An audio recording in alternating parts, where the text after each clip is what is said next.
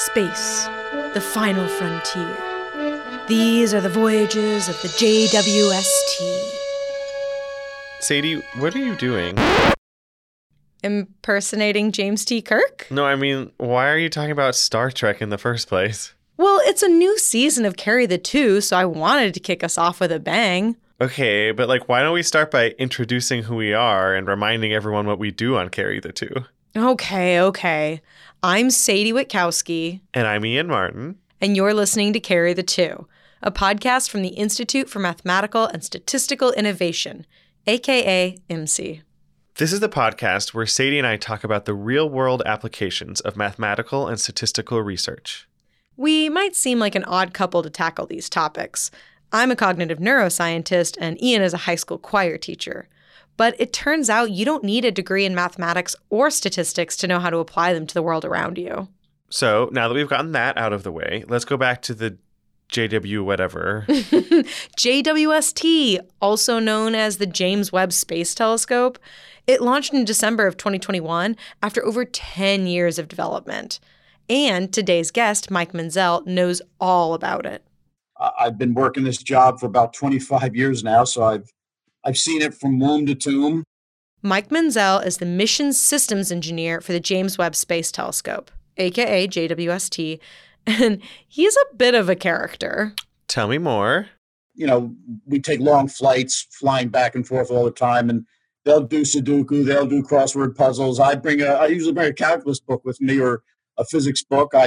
Before the flight starts, I pick out about 3 problems, and I get really upset if I don't get the answer to those 3 problems by the end of the flight.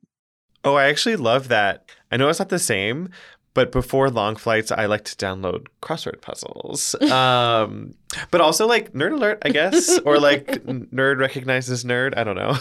Nerd recognizes nerd. Yeah. I like it. Oh, yeah. Mike is an unabashed math nerd. He's previously worked on the other major telescope that you probably have heard of. A lot of us who worked Hubble ended up, transitioning to James Webb. We knew where the skeletons in the closet were. We knew what we want to fix. The Hubble is the telescope that's been orbiting Earth for several decades, right? Right. Hubble has been a real workhorse for so many years, and it's been serviced by astronauts several times just to keep it up and functioning. But when NASA had the chance to put an even more powerful tool into space with JWST, well, they really wanted to make sure that they got it right. So is JWST just Hubble 2.0, or is it fundamentally different in some way? Well, there are actually a bunch of differences in the engineering that was required to get JWST into space and functioning to begin with, but I'll let Mike explain the differences in the telescope portion. So it's a combination of the size of our telescope and the fact that it's infrared and the fact that it's out of the atmosphere. All those things make James Webb a pretty powerful thing for seeing very, very faint infrared sources. And Hubble isn't infrared? Why do we care if we can see infrared to begin with? Oh, we'll get there, I promise. But the main reason I wanted to talk to Mike was because he was the lead engineer tasked with figuring out how to get the JWST into space and unfolded so that it could actually start taking pictures. Unfolded? Oh, yeah.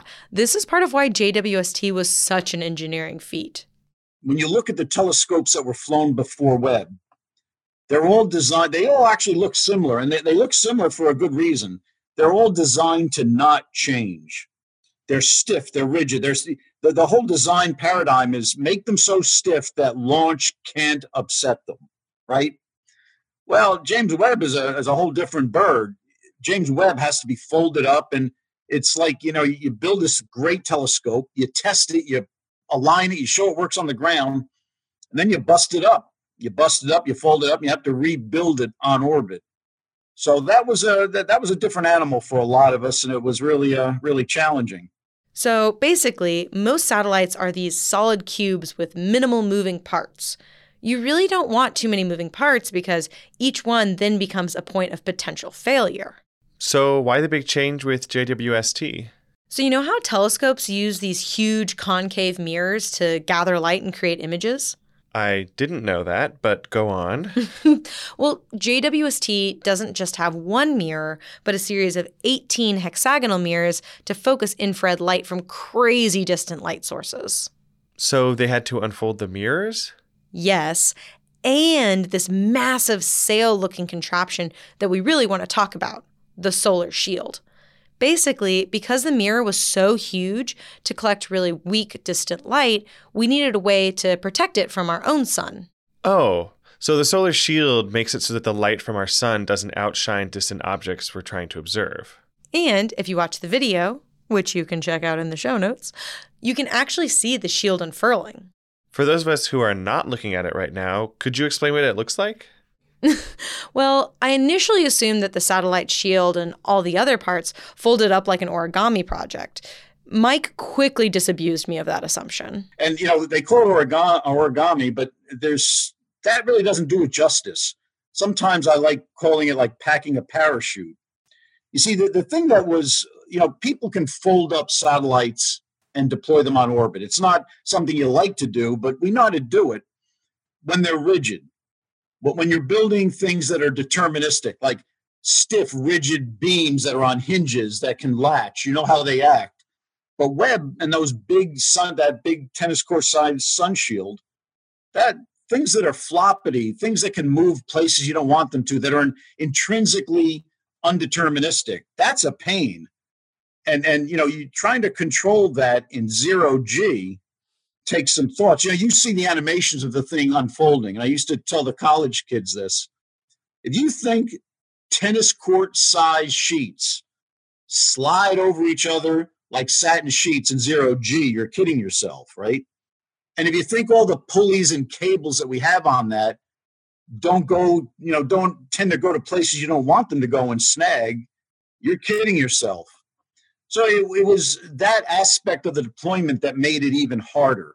And that's where it's a little different than origami, because origami, you almost have stiff pieces of paper that you're folding along lines. And no, it wasn't quite like that. It was a little more difficult. Thank God they're not fitted sheets, am I right? I know, it's wild. 5 tennis court sized sheets of this material just stacked on each other to really block the sun's light. And we often talk about the solar shield as being one single sheet that has to be carefully stretched out, but with multiple membranes, as Mike calls them, they had to be really carefully deployed without tangling or getting caught. I guess it would be too expensive to send an astronaut up to detangle it? Well, JWST is actually in an orbit so distant from us that we couldn't even do that if we needed to. It's not just orbiting the Earth like Hubble? Nope. The JWST is actually located at the second Lagrange point, usually referred to as L2. But if you're not a fan of the Expanse book series, this is probably a new term for you. Yeah, I'm not much of a sci-fi reader. Well, that is unless there's a queer romance involved. So a Lagrange point is a position where the gravitational pull of 2 large masses precisely equals the centripetal force required for a small object to move with them. Essentially, it describes a point in space where 2 sources of gravitational pull can work together to keep a satellite in stable orbit. In this case, the Earth and the Sun. Although it was long before we were putting telescopes into space that mathematician Lagrange discovered these 5 points. It was way back in 1772 as a solution for the 3-body problem. So there are 5 stable points between the Sun and the Earth? Yep. Although, technically, 3 of the points are unstable and 2 are stable, but for the JWST, all you need to know is that they place the telescope in a high orbit at Lagrange point 2, which gives it a pretty stable orbit around the Sun, staying on the far side of the Earth. So by placing it at L2, the combined centripetal forces keep it orbiting the Sun while also keeping pace with our Earth. All this is to say, this telescope is much further away from Earth than Hubble, a whopping 1.5 million kilometers compared to Hubble's measly 570. Okay, so if the JWST is super far away and can't be serviced if something goes wrong, how could they even know if the sun shield would deploy properly? Could they test it? In the initial tests of single membranes, remember the sun shield is 5 individual membranes, but we did actually build pools down in I think it was Alabama, and we wanted to make sure that we understood the zero G shape of the membranes. And to do that, they actually did float them on. I think the pools that they made were almost kiddie pools, like about a foot a foot deep or so, but we did do that. But that was for individual layers. Once they're put on the assembly and they're tensioned the way we tension them in space, then we couldn't do that anymore. LOL, I'm just imagining NASA scientists trying to fold massive fitted sheets in a plastic kiddie pool. But with lots of math. Obviously. Because this is all being done by a robotic system of pulleys and lines, of rigging and stuff like that. For instance, there's several lengths of cable that actually go through what look like soda straws.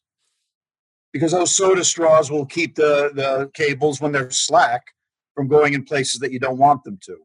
We had to readjust where some of the pulleys were for the same reason, just to make sure that whatever slack we had in the line could be managed. Besides having the world's longest kiddie pool, did they also have to create crazy complex mathematical models of how all the lines were pulling out the solar shield layers? It seems like a lot of variables to contend with.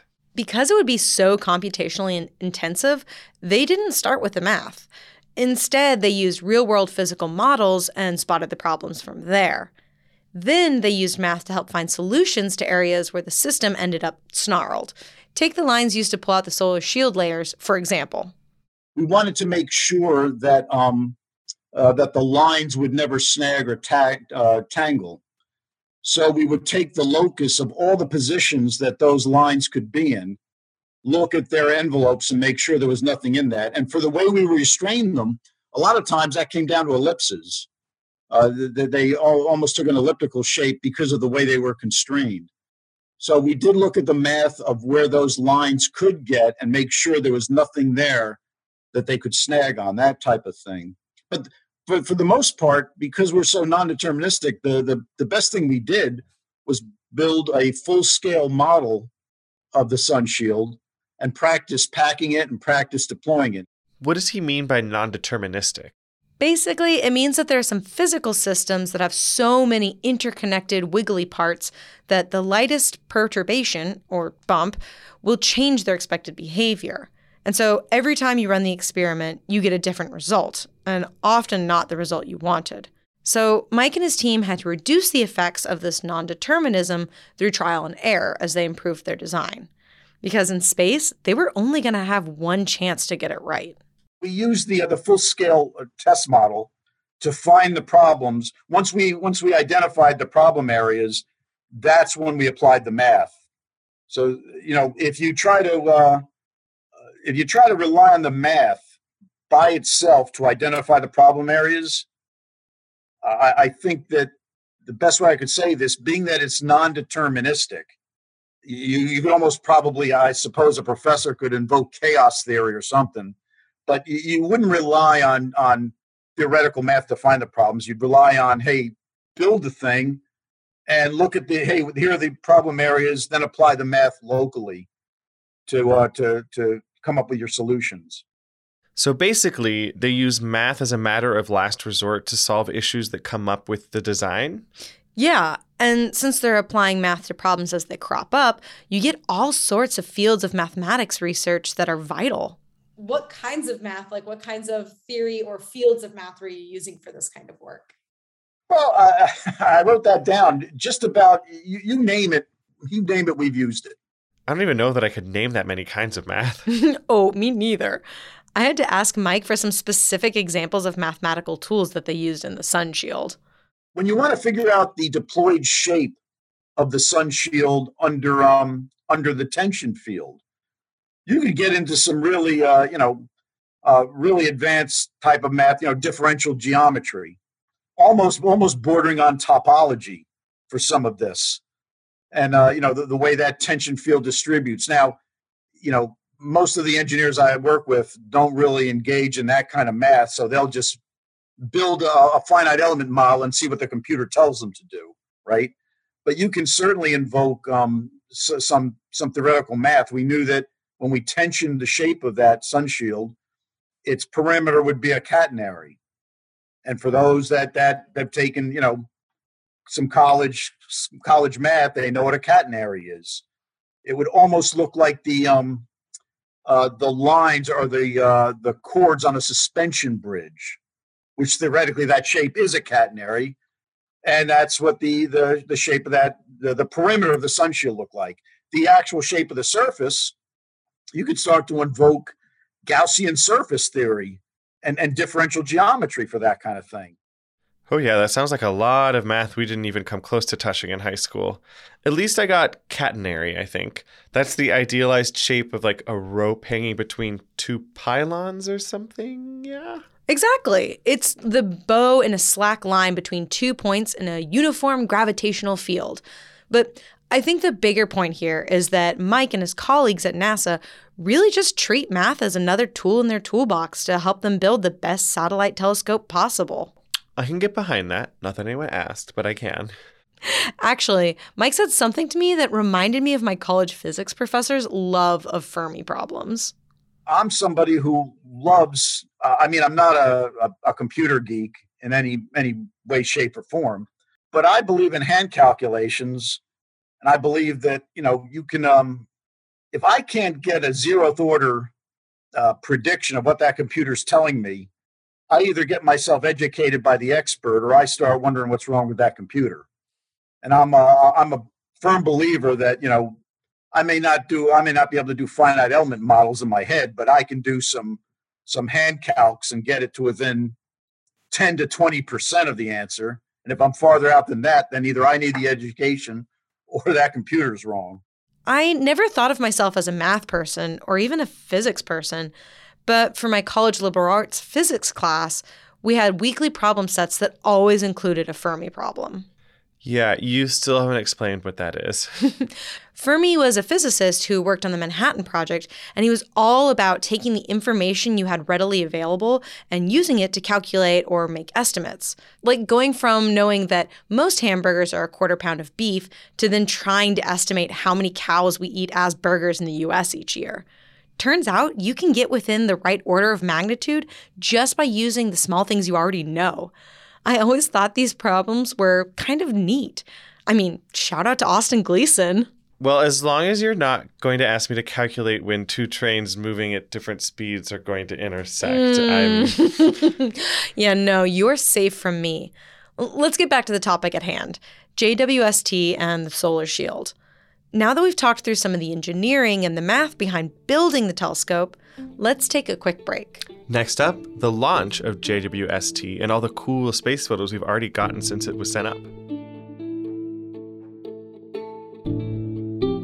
If you're getting a lot out of the important research shared on our show, there's another University of Chicago Podcast Network show that you should check out. It's called Big Brains. Big Brains brings you the engaging stories behind the pioneering research and pivotal breakthroughs reshaping our world. Change how you see the world through research and keep up with the latest academic thinking with Big Brains, part of the award-winning University of Chicago Podcast Network. So, we've talked about the process of building the JWST and the solar shield in particular, but once it's all built and tested, you just have to send it up into space and hope everything goes according to plan. No matter how many times you practice with that parachute, it comes down to the last time you pull that ripcord, and that all depends on how you packed it. Oh, that is a lot of pressure. And I know it's not the same, but it kind of feels like how I spend like 5 days a week for 2 months straight working on the same music with my students, only for them to perform once for 10 minutes. Lower stakes, huh? Depends on who's asking. Yeah, I just remember the nerves that I'd get from something like my grade school egg drop. But this was years, nearly a decade of work and more money than I have ever seen in my life. I assumed that Mike would be nervous as hell during the launch. When you're in a high pressure situation like that, you focus on your work, on your job, and you just kind of put blinders on and you try not to think about it. And then when you look back at it and you say, Jesus, how did we do this? But when you're in the mud, when you're in the thick of it, you're just trying to do your job.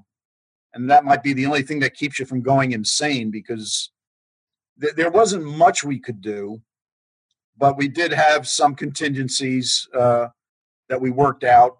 We didn't want to do them. Maybe I missed this, but when did the JWST launch again? So the satellite was launched December 25th in 2021, Christmas Day, but they didn't finish deploying all the moving parts until January 8th. And it wasn't until Groundhog Day that they were able to focus those 18 mirrors of the telescope to start actually looking and taking pictures. That's quite the long process. I guess I assumed it was all just a one and done kind of situation. Well, just remember those tennis court-sized solar shield sheets. You want to make sure that they get pulled out without tearing or catching on anything. And Mike compared the whole size of it all to an observatory in California. It's bigger than Mount Palomar. If you realize, it's the biggest telescope that's ever been put into space. It's about, 6 times more collecting area than Hubble. Yeah, okay, I guess like a huge moving contraption takes time to actually unfold. Speaking of which, why do we even need these telescopes like JWST or Hubble to be in space? Don't we have enough flat land in like Arizona or something where we could just use a huge mirror array that we could actually service? Well, we do have plenty of observatories located here on Earth. McDonald Observatory, for example, is out in West Texas where there's less light pollution. And of course, there was the Arecibo radio telescope that was in Puerto Rico before it got wrecked by a hurricane. Exactly. So why don't we have more of those? Well, there are a lot of drawbacks to being on Earth. The telescopes on the ground, if they want to see certain wavelengths in the infrared, well, they're looking up through an ocean of air with a mess of water in it. That light gets absorbed. That's right. You mentioned that JWST was infrared, but I have to ask once again, why? Why that particular wavelength? Isn't Hubble looking at a different frequency? Right. Hubble uses visible light for its telescope, and it's gathered us some really incredible images over the years. But having JWST use infrared actually allows us to see further away and therefore deeper into our universe's past. If you think about, our universe is expanding, right? Most people would have heard that before, which is a funny thing because it's not like the galaxies are moving away from each other. The galaxies are standing still. It's the space between them that's multiplying like the hairs on your head. It's just getting bigger and bigger and bigger. So what that does is as light travels through a universe that's expanding, if that light starts out as blue shortwave light, and they believe most of the first stars in the universe were very hot, very blue. And that's what we're looking for. That shortwave light, as it travels through a universe that's expanding for 13 billion years, gets stretched out like a slinky. By the time it reaches us, it's no longer shortwave blue light, it's long-wave infrared light. And it gets so long that the first galaxies, that light has redshifted so much, Hubble and a lot of the ground-based telescopes couldn't see it. So you need a big infrared telescope that's out in space to see this stuff. Oh, that's fascinating. Lots to unpack here. First, the light we're observing had to travel great distances to get to the telescope, which means that we're basically looking into the past. We're seeing those objects as they were millions of years ago when the light was first emitted, kind of like a much more exaggerated video delay. Second, you're also saying that the light itself changes as it travels because the space it's traveling through is expanding? Yeah, basically the light shifts frequency as it moves through space. I actually have a friend who in college dressed up as a sexy redshift and had the physics equation written across her arms. Well, I do love a good niche costume. Anyway, because the JWST's huge array of mirrors can pick up on infrared light, we can see even further into the past, which then translates into some beautiful images I've already been seeing online. Oh yeah, I've seen some incredible images too. Mike mentioned one in particular to me as well. You've probably seen that image that it has little gravity arcs in it from the gravity lensing it. When that came out, my wife saw it and she looked at me, she goes, looks just like Hubble. And then the truth is, it does. But what people don't realize, and the press didn't really do a good job on this, yeah, it looks like Hubble. The Hubble picture took 14 days. We did that in 12 hours. Oh, so this telescope can also collect images much more quickly? And we're still in the early days too. When I spoke with Mike late last year, he explained that they still haven't really given it full throttle, so to speak. We haven't really run the much longer exposures across multiple days to see what we can discover. And I should mention that while the mirror array is the most obvious scientific tool aboard the JWST, it isn't the only one. NASA added several tools with the expectation that JWST's mission would last at least half a decade. The requirement was 5 years, and they wanted 10 years worth of fuel. So, I mean, I used to argue with people about this. The people would say, "Oh, make it more fuel, more fuel." And I'm like, the average science instrument doesn't last 10 years. It lasts around 7 years. A good one might last 10 years, but, So as it turns out, we put 10 years of fuel on Webb because the Ariane rocket gave us such an accurate launch, and we didn't use much fuel to correct its trajectory. We have over 20 years of fuel on board. Do I hope I'd love Webb to last that long?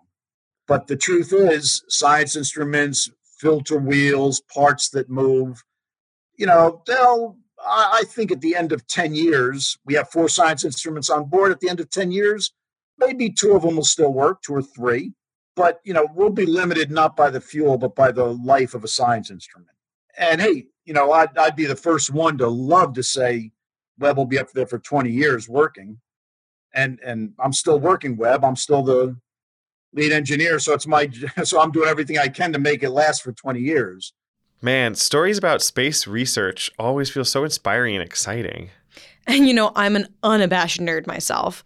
I grew up looking at the stars with my dad through his telescope and watching episodes of Star Trek Next Generation or Voyager. I kind of expected Mike to have a similar origin story to his love of space. Well, first I was a Trekkie, okay? I mean, I grew up, I was in the 60s, and so I saw the original Star Trek with Captain Kirk and all that, and that was fun to watch. Oh yeah, with Voyager? No, it's Enterprise. NCC 1701. I don't know anything about this. But I was a child of the space program. And then I just grew up watching the space, the race to the moon, which for me was better than any damn science fiction, because the drama and the drama of that was enough to keep me entertained till I was 9 years old when I saw Neil Armstrong walk on the moon. Then shortly after that, we witnessed the drama of Apollo 13, and so I kind of like science fiction to a degree, but I think that, in reality, it was the space program itself that, that entertained me or kept me, that's what I was most interested in. I get that. It's like seeing science fiction happen in real life. I mean, I'm still a Trekkie, but there is something even more inspiring about seeing real people go into space and rely on these crazy feats of engineering to survive up there and conduct some seriously cool research experiments. I hope that JWST helps inspire the next generation of scientists and mathematicians in a similar way. Me too. I mean, we're still in the early days and we're already getting such beautiful images. I'll tell you that the image that just surprised me, it isn't really scientifically revealing, but I loved it, was that image we just took of Neptune. The rings of Neptune were really, we knew they were there. We knew that, in fact, I think when it was discovered, someone said it's probably a partial ring. Well, Google it, because you'll think you're looking at Saturn. Oh, it's the most magnetic. It's my favorite of the pictures so far. Besides pretty pictures, did Mike have a particular scientific question he was looking forward to answering? That was called the first light machine. He was going to see the first light that turned on in the universe. And I'm really, that's what I'm probably most interested in. First light in the universe. That is a lot. I know.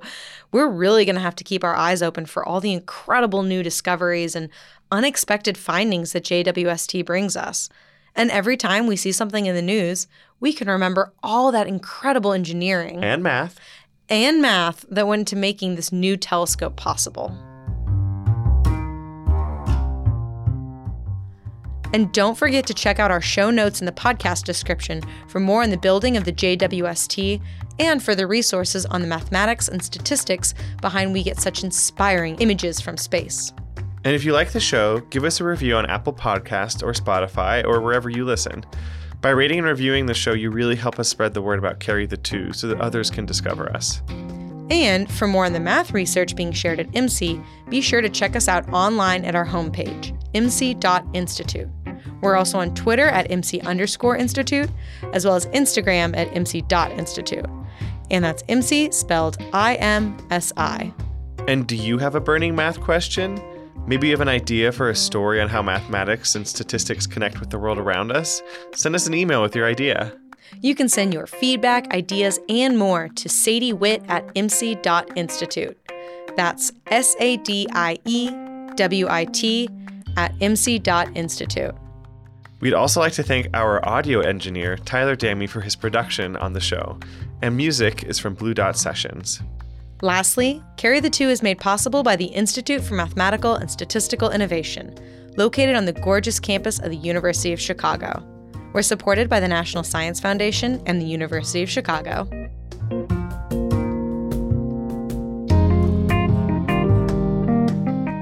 All right, you ready?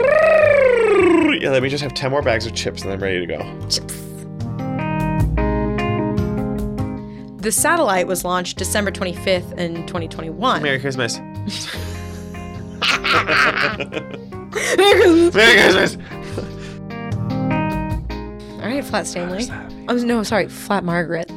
Flat Margaret. Oh, God. Deep cut.